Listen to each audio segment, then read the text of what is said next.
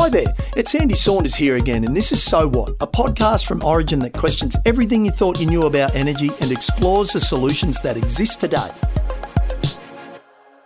And in this episode, our last for this series... Get it together, Andy. We discover where our power actually comes from. Nope, we've done it. We look at electric vehicles, did it. We dive into the gamification of the energy industry. Computer says no. What about solar? Done. Flew to the sun and back. Batteries? Wah wah. Oh, the VPP. Virtual power plants. Yes! Have you ever wanted to be a part of something bigger, like The Rock Dwayne Johnson's left arm, or even his right? Technology and artificial intelligence is enabling the creation of virtual power plants, allowing your renewable energy to be stored and then exported to the grid when it's actually needed. In episode 6, our final for the series, we explore virtual power plants, how they work, what customer incentives might compel you to sign up and get in on this new generation. We'll also hear some closing thoughts from a few of our series guests about what the future energy landscape might look like.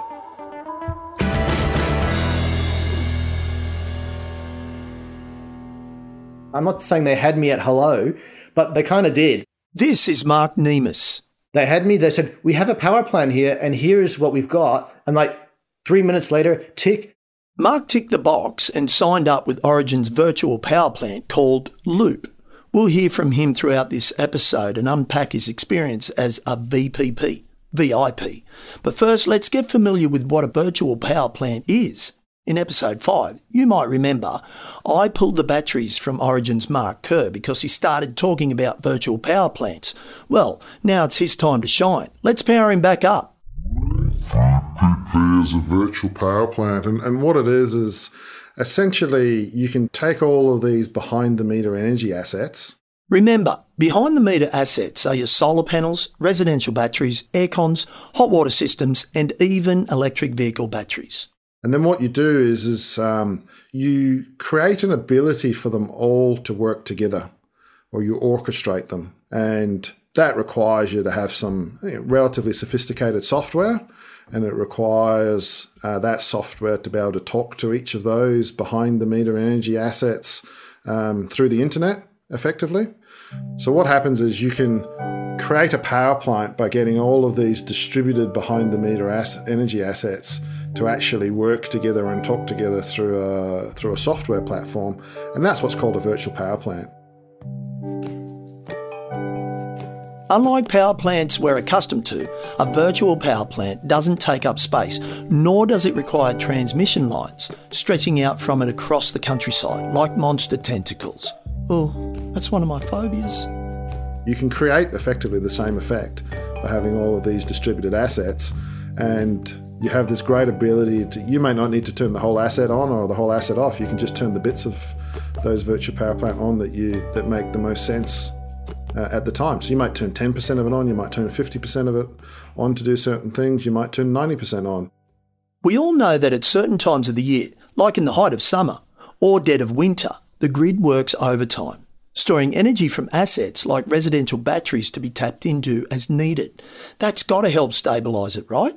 Well, let's run a scenario. The middle of summer, air conditioning's on high, maybe the centralised power plants are struggling to provide enough generation. If you can get all of those behind-the-meter assets to work together to send additional electricity back into the grid, then you can reduce the cost of electricity and potentially avoid a blackout.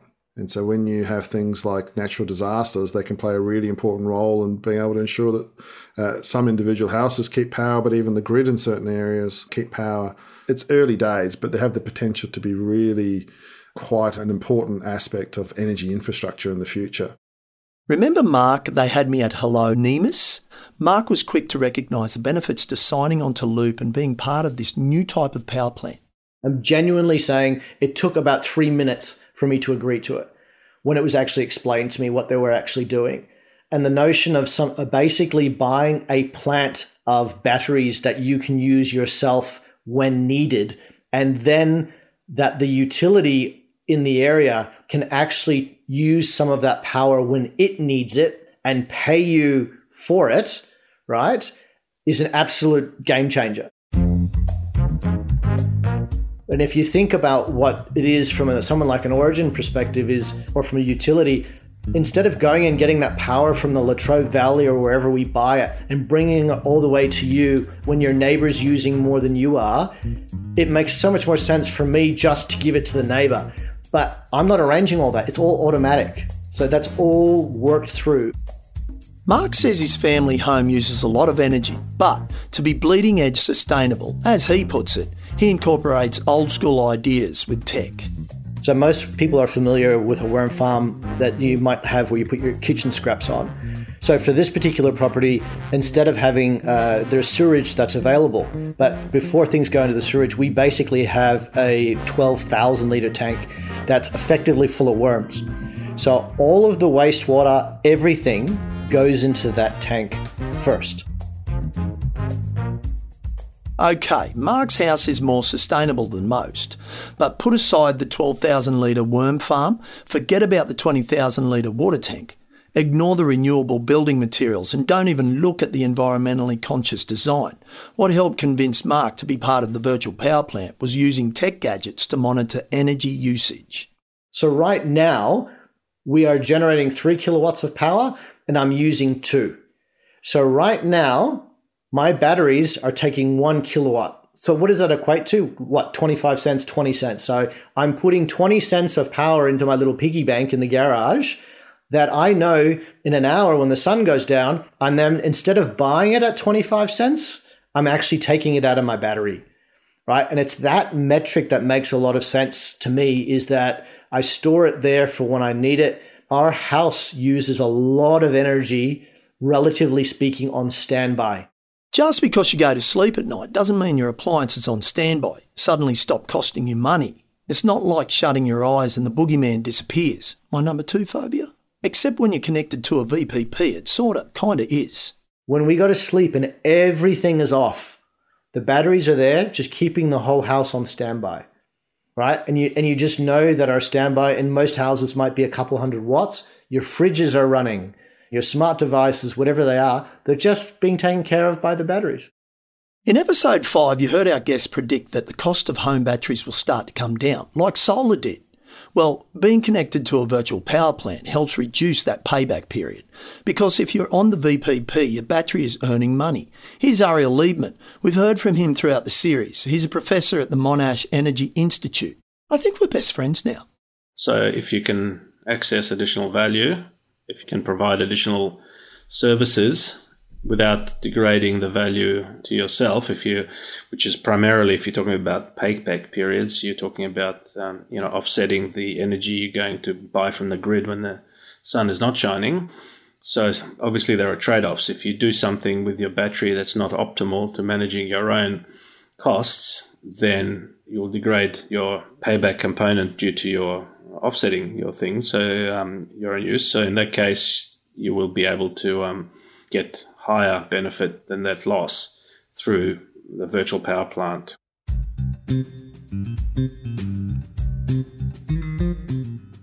So there's for the customer, a really big win there to say, hey, I can use my battery in the home not only to store and use the extra solar energy that I'm using. This is Brendan Manzi from Origin's Future Energy team. We're going to be best friends too. But also, if I now enroll it and if I connect it to this loop, I can even save more by, at certain times when the grid demand's really high, I can send some energy out to the grid and win from that. So it's turning that battery owner almost into a bit of an energy trader. They're there and they can sell their energy at a really high price out into the grid. And we kind of do the hard work for the customer in managing all that. Reducing that payback period for batteries is yet another draw card for Mark, like barbecue sauce on a hamburger is for me. And the deal with Origin was, the simple metric was, I'm either going to pay it to you in energy, or I'm going to pay you, because it's financed over 24 months, I'm going to pay to pay off that device. It's the same cost as what I was using in energy, and then I basically get it. So the payback period on batteries has completely shrunk. Say the batteries are $10,000 or $15,000.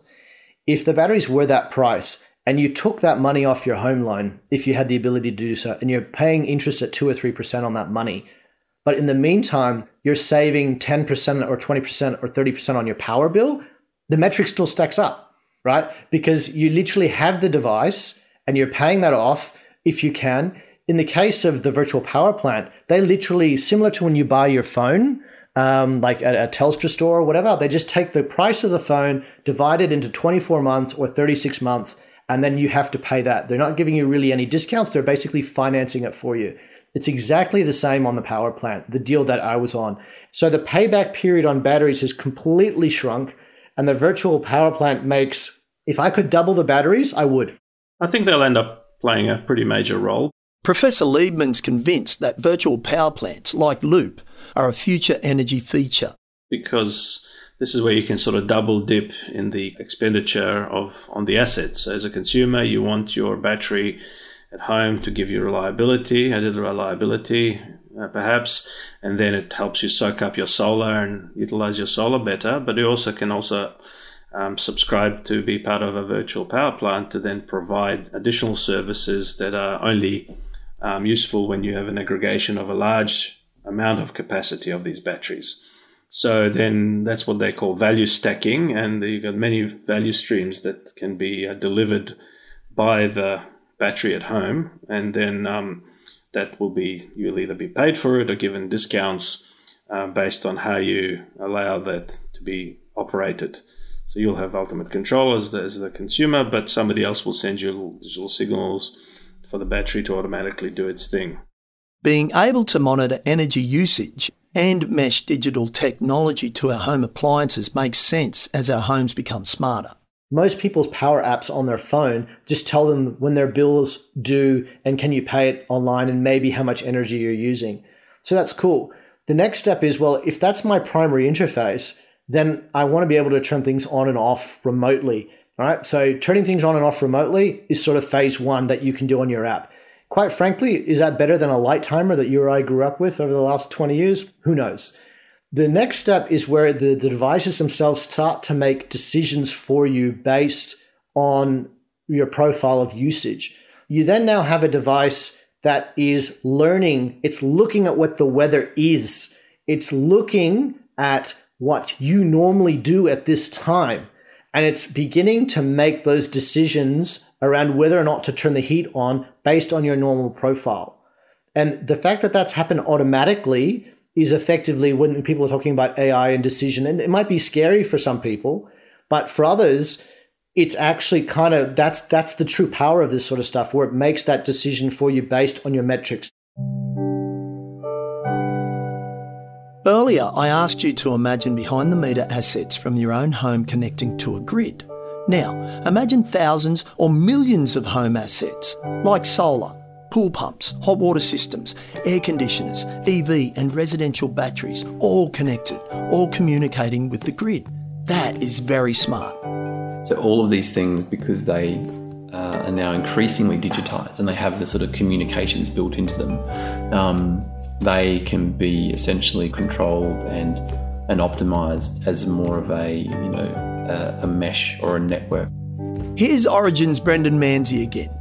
We're moving from a world where most of our energy is sourced from a handful of big points of supply, and increasingly moving towards many thousands or millions of points of supply through, for example, rooftop solar, where you've got 2.5 million homes now with rooftop solar, all generating energy being used in the home, but also spitting it out into the grid. And you're also moving to a future where you've got this digitally connected sort of web of energy demand. So if you think about the big devices like air conditioners or a pool pump or a hot water system or even an electric vehicle charger, increasingly these things are now digitally connected and they can talk to the internet or they can become part of a bigger connected ecosystem. So Loop and virtual power plants are really trying to look at those many hundreds of thousands, if not millions of points of supply and demand that are out there and really play an orchestration role in to think about, well, how do we shift the consumption and also the generation of energy around in the day to create a much more efficient system where you've got energy demand and supply sort of matched and married up, and a system that can accommodate increasingly renewable energy and use it really effectively.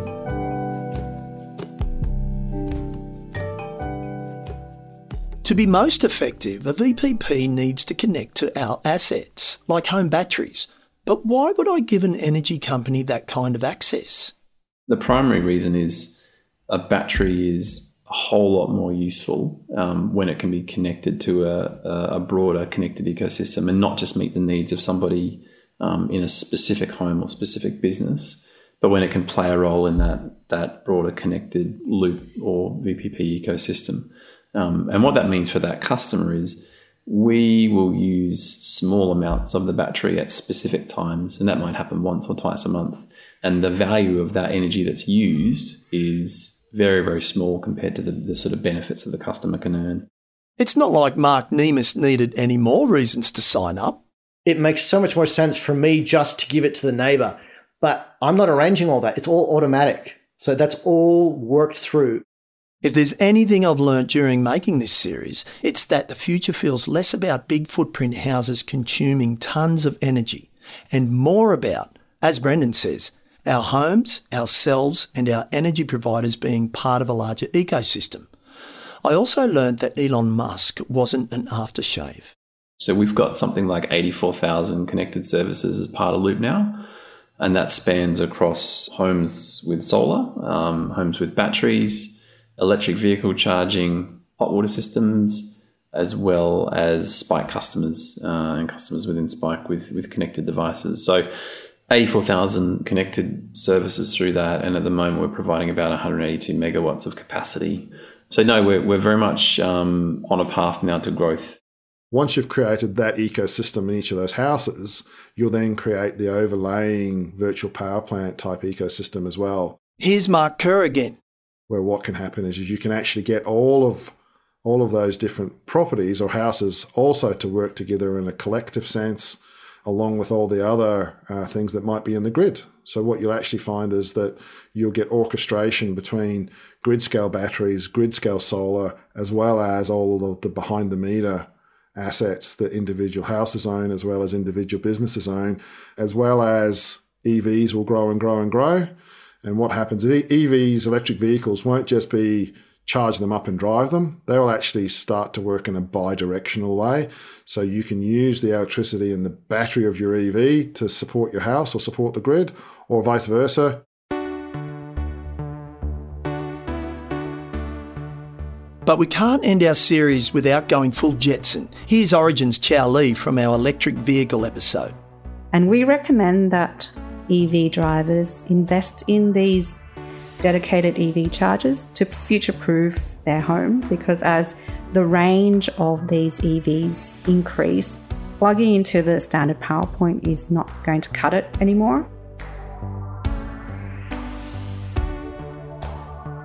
And if you have a dedicated EV charger that is connected to a virtual power plant, say Origin's virtual power plant, then you can do a lot with your EV charging. So you can optimize the time at which your EVs charge to lower the cost of charging and actually earn money from charging your EV. Thanks, Chow. Any more thoughts on what to expect in the future? My vision for the future is electric and autonomous travel pods, and everything will be connected and sustainable. So electric is definitely the first journey onto that sustainable mobility future. If these vehicles are autonomous, they can just be constantly traveling around and, picking up customers, dropping off customers, knowing exactly when they need to charge, where they need to charge, and everything can be so much more efficient. Wow, Chow, travel pods. That really is a full Jetson future. I love chocolate pods too. You can tell that I've been watching too much Jetson when I was small.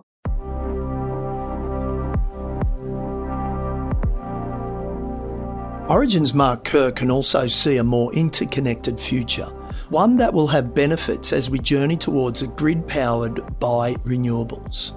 So all of these things will start to become interconnected in a way that's quite foreign to now, but it's starting to happen. It's already starting to happen. It's already starting to get scale, and there's lots more to do. But you will just see a future world where things are decarbonised, things are decentralized, things are digitized because you're using IT smarts to bring all this together. And you really get this whole new ecosystems within your home, but also the ecosystems that join all the properties and premises together in a way that's very, very different to what the traditional models look like. An interconnected grid sounds amazing, but how do we as energy consumers get on this renewable highway? Do we just install a smart meter, or can we do more? I thought I'd check in on Deb to see where she wants to start.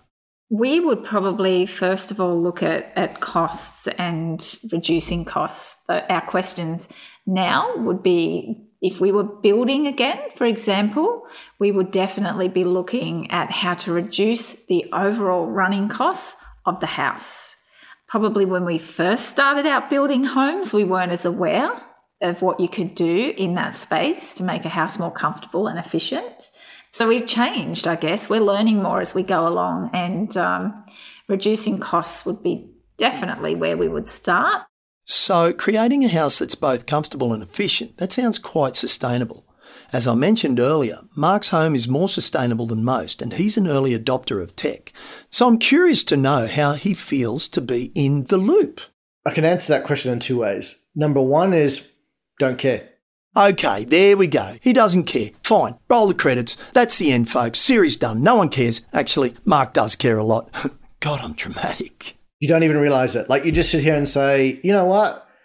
Most people would say, I just want to pay the least amount of money for my energy and do no harm. That's the way most people sort of feel about it. I've got those two monitors, the little LCD displays, like little weather stations. They look like little weather stations. And they're sitting on the mantelpiece under the TV. And one is what I'm generating, and the other one is what we're using. And I can't really change what we're generating, but I can change kind of what we're using, right? And that's the thing I have a control over. What makes me incredibly happy is when I'm generating 8 to 10 kilowatts of power, knowing that I'm powering my devices, my pool, my pumps, all that sort of stuff, then charging the batteries, and then the excess is a credit on my account. So you sit there and you go, it's kind of like a win-win-win. The virtual power plant thing might sound sort of complicated. I think moving forward, though, it's really going to be around the metrics of how that power is used. Once you have the base level of technology there, it will actually be the ability to basically make decisions based on your own individual usage. Let the tech learn from you and adapt to you. Part of me is kind of happy about it, but the other part of me doesn't really care, doesn't even think about it. Throughout this series, we learn about solar and electric vehicles, gamification, home batteries, zombies, virtual power plants, Chupa Chups, 12,000 litre worm farms, and so much more. With all that in mind, I asked Mark what he thought my first step should be on this journey. His answer was surprisingly simple, yet profound and complex. For me, it sums up our journey through this series because the answer, when all said and done, comes down to changing our behaviour to create a new normal for future generations. Now, one of the great things about the kids and sort of my wife is pretty big on basically changing behaviour because of a metric. And so when we built the house, one of the best things you can do is you put in a thing called an energy monitor that basically monitors real time what energy you're using. There's so many options now. You can get, people that will come and plug something into your smart meter and it will put it to your phone or what have you. But for us, with the family, when you're talking about the family, one of the great things about them is you give them a metric and a gaming dynamic. So the family knows that our house on standby will use X amount of energy. And when we walk out the door as a family, the family would look at that and they know that, hey, we've left something on because it's showing 3 kilowatts. What's on? Oh, the pool pump's on. Okay, cool. No problem. We know that. So they know to basically look for that. And these devices from a family, the reason I mentioned that around the family is the family is the younger ones are the ones that basically cause the change in behavior for the older ones. So my father-in-law was what you'd call a black recycler. He would never change. It all ends up in the same bin anyway. But until my daughter at that stage, who was 12, said, well, you're not even giving it a chance. Well, why wouldn't you separate? They've done the hard bits about giving you the different bins, so you might as well give it a chance. So until my daughter told his granddaughter, my daughter said to him, why wouldn't you do that? He wouldn't change his behavior. So that's the great thing about the kids, is for them it's just normal. For our family it's just normal. And we're not doing anything that no one else couldn't do in their own environment.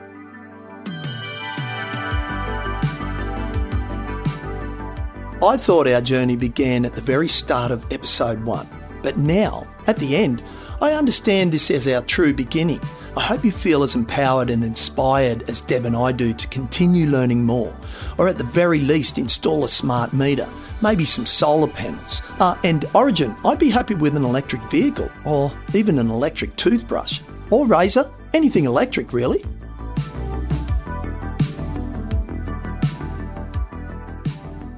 Thanks so much for coming along for the ride. I'll see you in the future. Right now though, I'm off for a surf.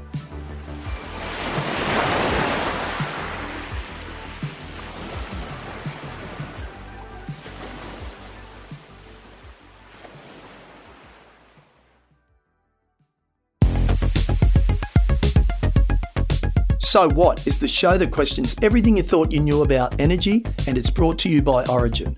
Production and scripting by the team at Lawson Media. If you're keen to know more about Origin Loop, check out some of the resources I left in the episode show notes. You can also learn more about the podcast and catch up on other episodes at originenergy.com.au/so what. Or share with friends and keep them in the loop. Inform family you're going to loop them up or loop them in. Ask random strangers if they're into loop. Oh, I could go on for hours. And if you found the series valuable, leave us a review. I'm Andy Saunders and that's it. We are done. Can someone hit the lights on the way out?